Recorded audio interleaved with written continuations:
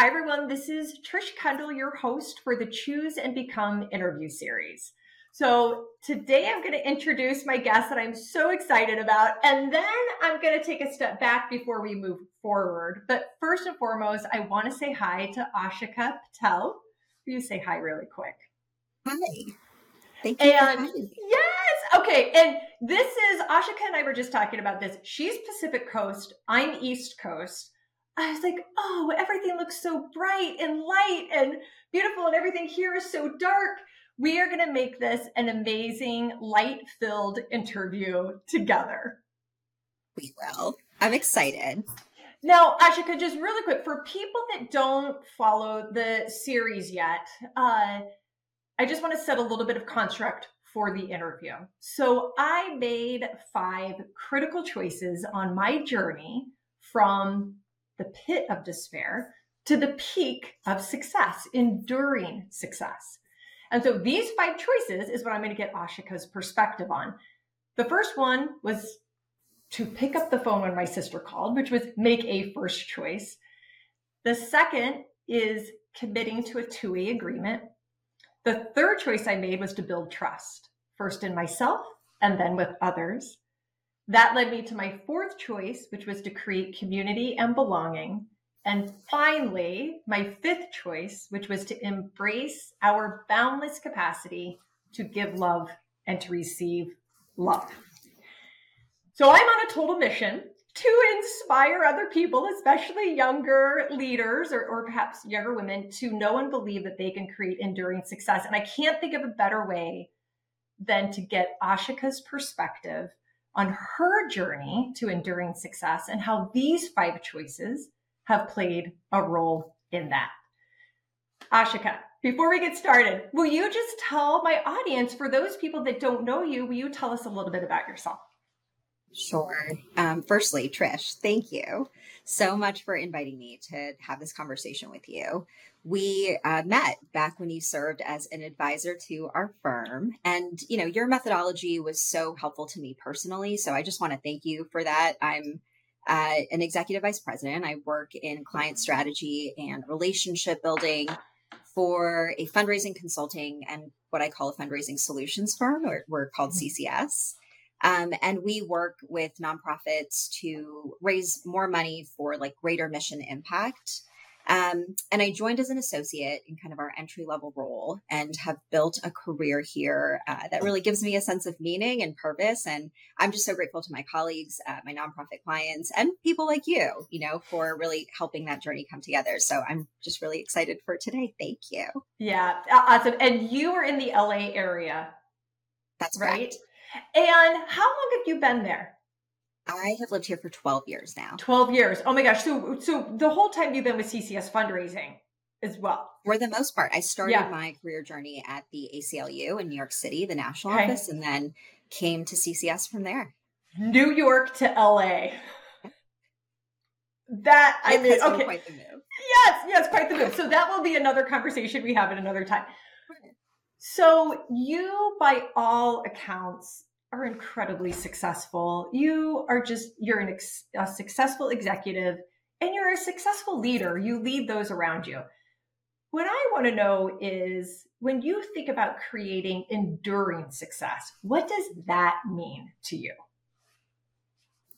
Well, thank you again, Trish, just for prompting me to even think about these things. I think in the context of my life and my career, and just being kind of 12 years in at CCS and kind of in this space where I do want to build out what is my life's purpose and what I really want to commit myself to. And so as I think about enduring success, I think about it as this commitment, a recommitment, if you will. So the process of committing and recommitting to self-exploration, a journey inward. And I know we're starting out like really broad, but this does apply, I think, to all areas of my life, my work, my family, my friends.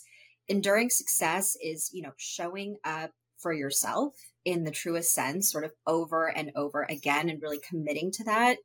It frustrates me when we see so much advice like all over the internet about, thinking about like self-love as something superficial, like a long bath or like pampering your body. And Mm. like those things are important for mental well-being, of course, but true self-love is like a curiosity about consciousness and like this responsibility of human life and the responsibility that we hold in a world that we share with other people. And I know this sounds really meta, but it is the framework of my truth. I studied philosophy when I was young. It was my focus in college. It remains my passion to this day. And like in the discipline of philosophy, there's this belief that for something to be true, it has to be true in all circumstances. And so enduring success, in my profession, for example, is pursuing those solutions that are true in all circumstances, like for my clients that are trying to solve really difficult problems, and like committing and recommitting to like shoot for the moon, land among the stars, just in my ability to make a difference. It's a daily practice. And I have to tell you, like, there are no shortcuts. I've been looking for shortcuts. Yeah, right. There's no hack. Like, no shortcuts. Just beautiful. And I'm going to keep us going because we've had this conversation a little bit. The first choice I made was to make a first choice. And what I learned was that success begins with nobody can choose for us. It really does. Right? Yeah. So as you reflect on your journey, will you share with us a first choice that you made that has impacted where you're at? Oh, man. A first choice. I had to think really far back for this one, Trish, because I think that it even prompted me to consider that like you get so used to making choices that you forget where it all started and where sort of the dominoes began to fall. And I thought back and I've reflected on my career, where I stand in my career, like right now, like, what does this question mean for me kind of right now? And a first choice that I believe that I made was becoming comfortable with disagreement. And I know like that it sounds a little silly, but, for me, this started like in my home. Because you're like a young person, you're going against the assumptions and like the expectations of who you're supposed to become, especially when your parents like pour resources into you. Like we're born into such privilege in this country, many of us. And so I think that we take that for granted. And there is an expectation from people around us of like what it is we're supposed to become. And I, like all women, I think, grew up in the patriarchy. And so there's so much to like assess, unlearn, relearn, like as a result of just being in that societal structure. And so a first choice that I had to execute like regularly as I started to approach adulthood is being comfortable and at peace in these like uncomfortable, stressful scenarios. And I try to keep an eye on like where my ego is in those types of conversations. This makes, the experience comfortable. Like that's how you learn to be comfortable in really difficult places, is you have to keep an eye on your ego and like keep it to the side. I've had a lot of failure along the way, but that's how I learn. And I'm just getting better at it. So it's kind of worth the bumps and bruises as I think about the path. And like I find myself recommitting to this first choice every single day. Progress lies on the other side of difficult conversations. And so many things in the world just stay the same. They stay broken because too many people don't want to do the messy work of trying to solve things by coming closer to each other, and myself included. So I'm just trying to like improve upon that each day. That essence is probably the most, or one of the most, when we worked together, you said this before, when I had the opportunity to experience you, that is the essence that I felt. It not only your belief in that, but the way that you live that through the questions you were asking, the situations you were posing, and even almost like having difficult self-conversations but with yourself around certain situations. So I've seen that come to life. I think this is going to take us to the second choice. So I'm going to ask you to expand here. The second critical choice I made was to commit to a two-way agreement. Now, here's the thing. I think we all enter into two-way agreements all the time, informally and formally. I don't necessarily know that everybody commits to it. What I experienced was the power of committing. That when I committed, and at the time, the first one I entered was between me and my sister, my big sister. When I committed, actions that began from, I have to do this, really transformed to, I want to do this.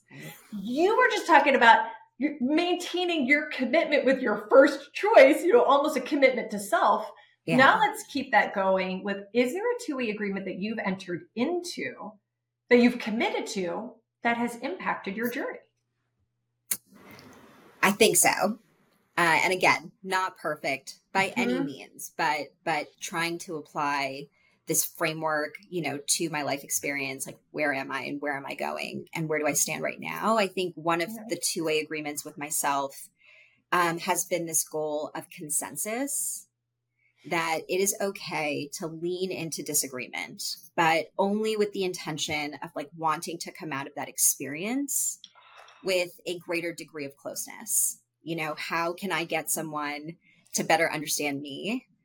How can I be better at understanding others? And like, how will we ultimately be closer as a result of that? And if we're not closer, because that's not always possible, can we at least, respectfully agree to disagree and then kind of leave each other in peace? This is really hard because I'm human and I don't always want to bend and I don't always want to be flexible, which is like necessary, right? And consensus building. But there's that concept again of like committing and recommitting to this two-way agreement, constantly having to like educate myself on why I should want consensus and arrive at a place of consensus. And that is the goal. Not that I necessarily need consensus. Because there's plenty of people who have like cycled through history, just living life solely driven by this personal desire and personal gain. So that's a two-way agreement. It's hard some days, but I try my best to show up for it. Have you, so when you show up for it, if you reflect, have you experienced the sense of transforming from duty and obligation to almost joy and desire, where you actually desire to live this way? You have to, because it's like how you develop the compassion in it. Like difficult things, it's like, especially again, I reflect on just like my American life experience. We just enjoy so much comfort here that we are tricked into believing that we should always be comfortable. And like, it's comfortable to, just just do what you have to do because it's your job, have difficult conversations, just go in, have them because it's your job. I think of that movie. I think it's like called Up in the Air, where the gentleman like flies around the world to fire people. It is one of my favorite movies ever. I cry. It's Up. Yes, it's one of my favorites. Sorry, keep going. There you go. And like it could be the case that like, this is your awful job. Like this is something that you have to do that is not fun for anyone, but like being able to find compassion in that just requires you to get to a place in yourself where you want to do it. And you're not doing it because you like have to do it. I think that shows in your execution of whatever that thing may be. Whatever that thing is, commit to it and you will feel the transformation. For sure. The third critical choice I made was to build trust. So I'm going to start with building trust in yourself. And I'm going to start there, and because that's the most personally impactful to me. Like, I couldn't inspire the trust of anyone until I first learned how to trust myself. I bet every young woman and young leader looks at you and hears you and observes you and is like, Aashika is the most confident ruling the world ever. Has there been a time you've had to build trust in yourself? And how did you do it? I think confronting difficult conversations regularly in your life, right? Doing something that you have to do, moving that to a place where you like want to do it. You sort of find a way to do it at peace with yourself. I think doing that like regularly certainly makes you doubt yourself. And it should, Hmm. because it should make you ask questions about whether or not you can trust your Interesting. intuition. Because so much of bias is built into intuition. So much of bias we just categorize under intuition. And so you really do, I think, have to um, be open to like what questions it prompts within you and your thought process. Like about, you should reflect on your thought process. Like I build trust in myself by introspection, reflection, Hmm. meditation, by like calibrating my approach, but actively like trying to check my emotions and knowing where they are when I'm like just like trying to navigate a difficult charged situation. My executive peers at the firm are extraordinary, and I can bear my truths with them when I'm just in a tough spot, and they don't judge me. They help me, right? Because they know, and we both know that working towards consensus serves us, it serves our clients, it serves the nonprofit space. And when we have difficult conversations, we model for other people that you can do it from a consensus building, unifying place. It doesn't have to be divisive and scary. And I feel really lucky that my colleagues can reflect back to me where I might be falling short in a way that makes me want to be better. But building trust in myself, losing trust in myself, like these things are a flow. And, for any healthy person that's trying to like do this thing that's like the educational journey of life, like you just have to be willing to acknowledge that there's you're at different places with that question at different times. It's a flow. I love the way that you Flow. put that. And we know this. I know this as just in my career, professionally and personally. It's easier to shy away from difficult conversations. Like literally, the Or easy thing is to not have them, and that doesn't change anything. And no. your theme throughout this conversation is so strong for me because I hope I have a 13-year-old daughter.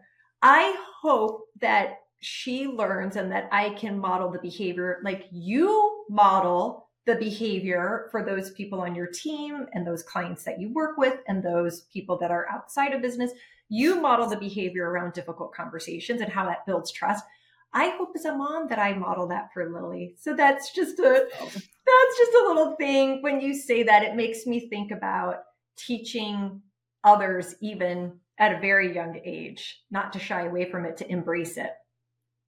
And I just want to reflect on that for a moment, if I may, Yeah, Trish. Like the please. whole industry of consulting exists because businesses, organizations, groups of people, individuals can't get to where they want to be. There's something preventing them from getting where they want to be, to that like next level of what they're trying to manifest. And for us, that's Mhm. fundraising. It's money for nonprofits.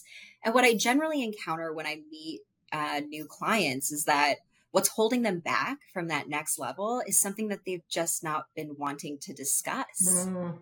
something that they've just not, or it's not even a matter of want. Sometimes like they can't, there's structures that prevent that. There's a lot of different reasons. And I don't even think that the reasons really matter. It's just Yeah. the fact that we have just this opportunity and this great responsibility to be a facilitator in removing that roadblock. And I just feel so lucky, for that to be my job. And you certainly can't walk into those spaces not paying attention, like to yourself and like to the entire holistic situation. Like these are big things, and solving them right means that you can solve them for a long period of time. Um, as opposed to solving them fast, which means you might just solve them for a short period of time. And like now you've wasted organizational resources, you've wasted time. So yeah. Yeah. Well, oh, no, you don't. 100%. And I'm going to keep asking one more question, and I'll speed us up, but I do want your perspective on this. How do people inspire your trust? By Ashika. showing up again and again, and it's not this need to be perfect or even like pretend perfection, but just this willingness to like wake up every day and say, there's an opportunity to do it a little bit better than the day before. And if I Yeah. don't do it a little bit better than the day before, I'm willing to acknowledge that. I'm willing to take ownership of that throughout the day. I feel like people really inspired my trust when they show up with authenticity. And I really want to like create an environment where people can show up that way. Yeah. And you, I'm not going to say obviously. I think you obviously do. Yes. Thanks, Trish. Uh, the fourth critical choice I made on my journey was to create community and belonging. And I actually might start changing that the way I think about it as a community of belonging. Because I think sometimes there's communities and there's still not a sense of belonging. So Right. communities of belonging. Uh, for me, I was 30 years old and I had created more professional success than I ever thought I could for my definition. But I looked around and I am friendly with everyone. I'm friends with no one. I wanted to belong. But what I learned is you have to actually create it. It actually does take action. Belonging is not an idea, it takes action. I want to get your perspective on, well, how about this? Let's just take belonging for a minute, because I do want to get your perspective on communities. Let me just ask you, how does it feel to not belong? Yeah, you're so right to kind of hold those things in different spaces for a moment, like belonging and then community, and kind of looking at them separately for a moment. And so I'll take the first piece. Let's just talk for a moment about like belonging. And Yeah. I think I learned when I was young that belonging is something that springs forth from within. And that came through like very clearly for me in just my understanding of the world around me. I'm a third culture kid. I was born and I was raised in American culture with like Hindu culture in my home. And so as a result, I represent this third culture, which is like my interpretation of these two experiences. And trying to find a place to fit culturally was like never a goal for me, like, or socially or intellectually and so on and so forth, because like these were just races that I could not compete in. Like I did not have the energy. I didn't have the interest. I just could not commit myself to trying to run some kind of race to feel like I fit. And so as a result, it has been like somewhat lonely from the beginning, but like that works for me. And I think we need to acknowledge that, you know, when we do DE and I work within our spaces, that like even within that manifestation of change, there are still different experiences within that. And so, you know, for me, like belonging does spring forth from within. And I kind of got this feeling that when you don't have a sense of belonging within yourself, that's really dark. That's really hard because you'll spend most of your life with yourself inside your own head. But when you just like cultivate this sense of belonging within yourself, it's an expansive journey that really kind of builds confidence and bravery, fortitude, grit. And I really live for that high. And so I want to just kind of take this piece of belonging first. Yeah. Like I have to understand belonging within myself and like what it means for me before I can try to bridge it with something that is community and like what is going to be what I give back to others because I've been able to foster this belonging within myself. And so what I do know is that people need to be able to foster a greater sense of belonging for themselves, right? Because I know that that's true for me. So how do I do that for them? They need spaces, they need tools, they need environments where speaking up leads to like this greater understanding and the pursuit of consensus. I feel like what I want to be able to help solve for other people is like agency and advocacy, but belonging within yourself brings forth this ability to say what it is that you need to be successful, to, you know, have the confidence to work with your peers, to show them where you're not that great and like ask for help, you know, and you feel like you belong more in whatever space you're in when you can speak up. When you're trying to foster belonging from within, you need to be able to do that, to advocate for yourself. And people who can't do this get frustrated. I think first they get frustrated with the world around them, and then they start to get frustrated with themselves or the other way around. And when I felt like I can't speak up in my community with my elders, in a different space with my colleagues, maybe in another space with like my clients, or even with my friends, in a way that is like respectful but direct, it just does not sit right with me. And I don't want you to get me wrong, like restraint Mhm. and tolerance are extremely important virtues, but like silencing is incredibly just like damaging. And when we like allow ourselves to be in a place or in an environment that just silences us, I just don't think it breeds anything good. It hits me what you say. It does. Oh, It hits me with what you say because it's so powerful. And to find belonging within yourself can also sometimes just feel like, but how? And how can I do that? But people like you and those around you create the space and the opportunity for that. And I will just keep going with the theme of difficult yeah. conversations and creating consensus. And you can't change things without difficult conversations. Part of what you do, I think, is helping somebody like me. If I think about me early on in my life and career, had I been around more people like you, perhaps I would have found that belonging within myself earlier. So thank you for that. Oh, thanks, Let's go to Trish. communities. So you create, construct, and collaborate within communities all around you. Uh, I just want to rip just for a minute. What are some of the communities that you are a part of? And then I'll just keep going with that. But just what are some of the communities that you're a part of? Yeah. I'm part of the communities that my clients are a part of because I think when we work with them, we're not just working with one individual, we're like working with the team. And so I find myself really lucky because at least in the workplace, I'm like tethered into all of these great nonprofit communities and we trust each Mhm. other, even though we're not going to be working with each other for a long time. We trust each other. And then, of course, there's like personal communities that you're a part of, like friends and family, and I'm part of the Caton Children's Museum community and on the board there. At the firm on the pro bono committee and have led a pro bono project with us. And so, I'm that word is also always changing for me. The Hmm. sort of definition of the word community and Yeah, tell me more Harvard about Divinity that. School Mhm. years ago. I want to say now it's been like 5 years or 7 years ago. Harvard Divinity School like released a study, a report of like the changing way that people are gathering. So it used to be the case that people gathered at like the YMCA and they gathered at their church. And Yeah. now people are gathering at like Soul Cycle and like Tony Robbins. And like they're just gathering, having these meaningful exchanges in community, but like in a different way.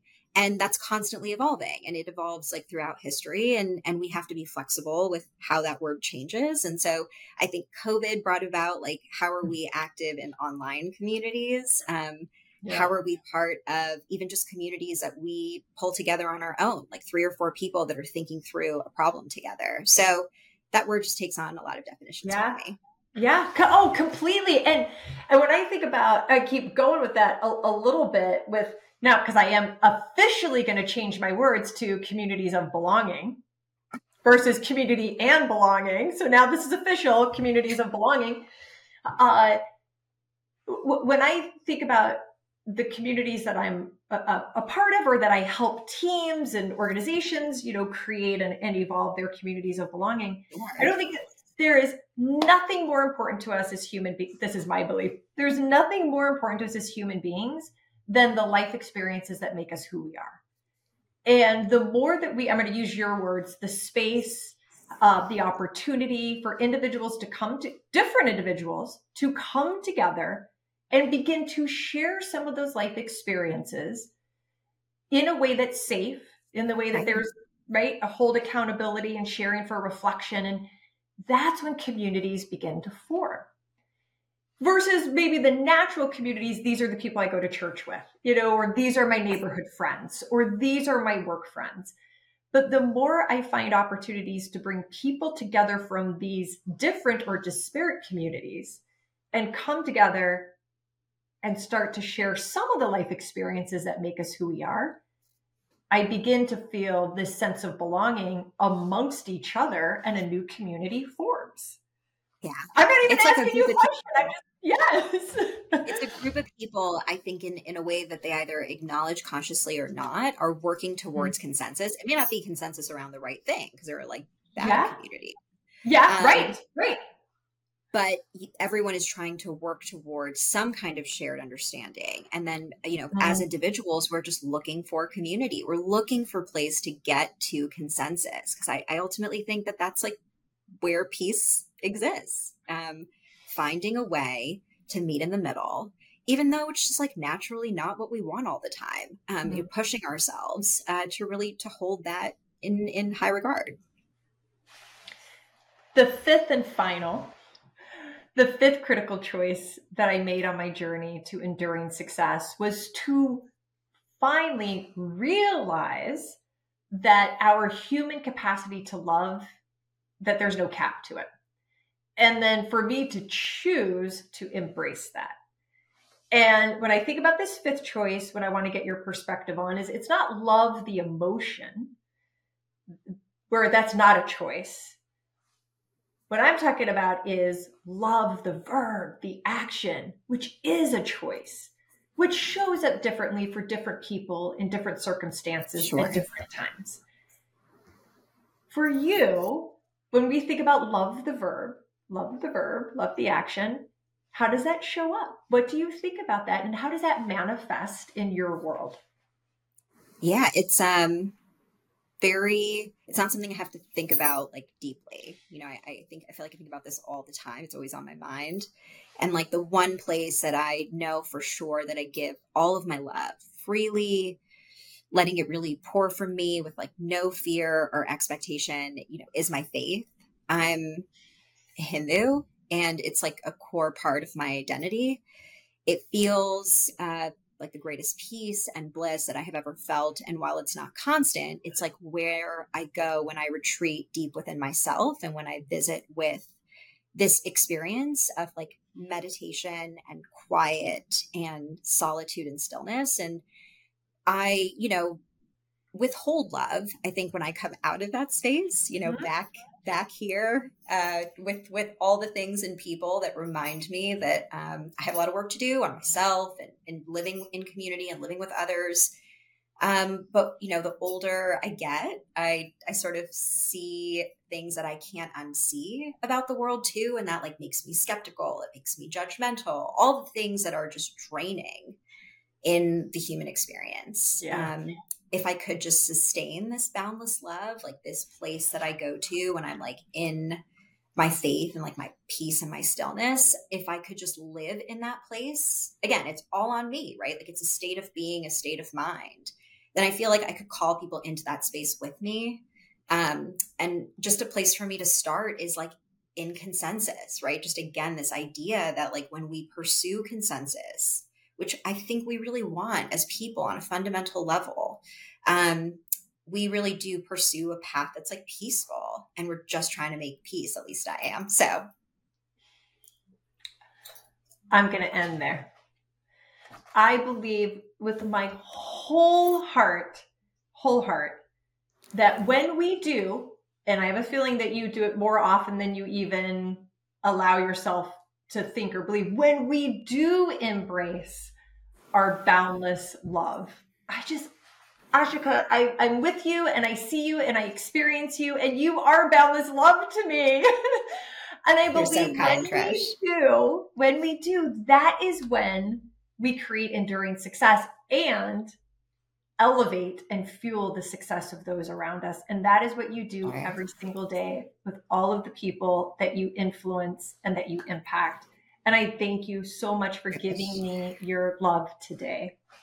I so appreciate you taking the time to do this with me. And I wish you all the best. Thanks, Trish. You're awesome. I can't wait to bring this out to the world. Everybody, thank you for joining us for this episode of the Choose and Become interview series. We will get this out, and stay tuned. Thank you for joining me for this episode of the Choose and Become interview series.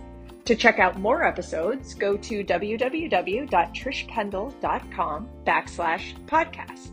Or go to any of your favorite podcast channels, including YouTube, under Trish Kendall Speaks, and you'll find this interview and more. Choose and become.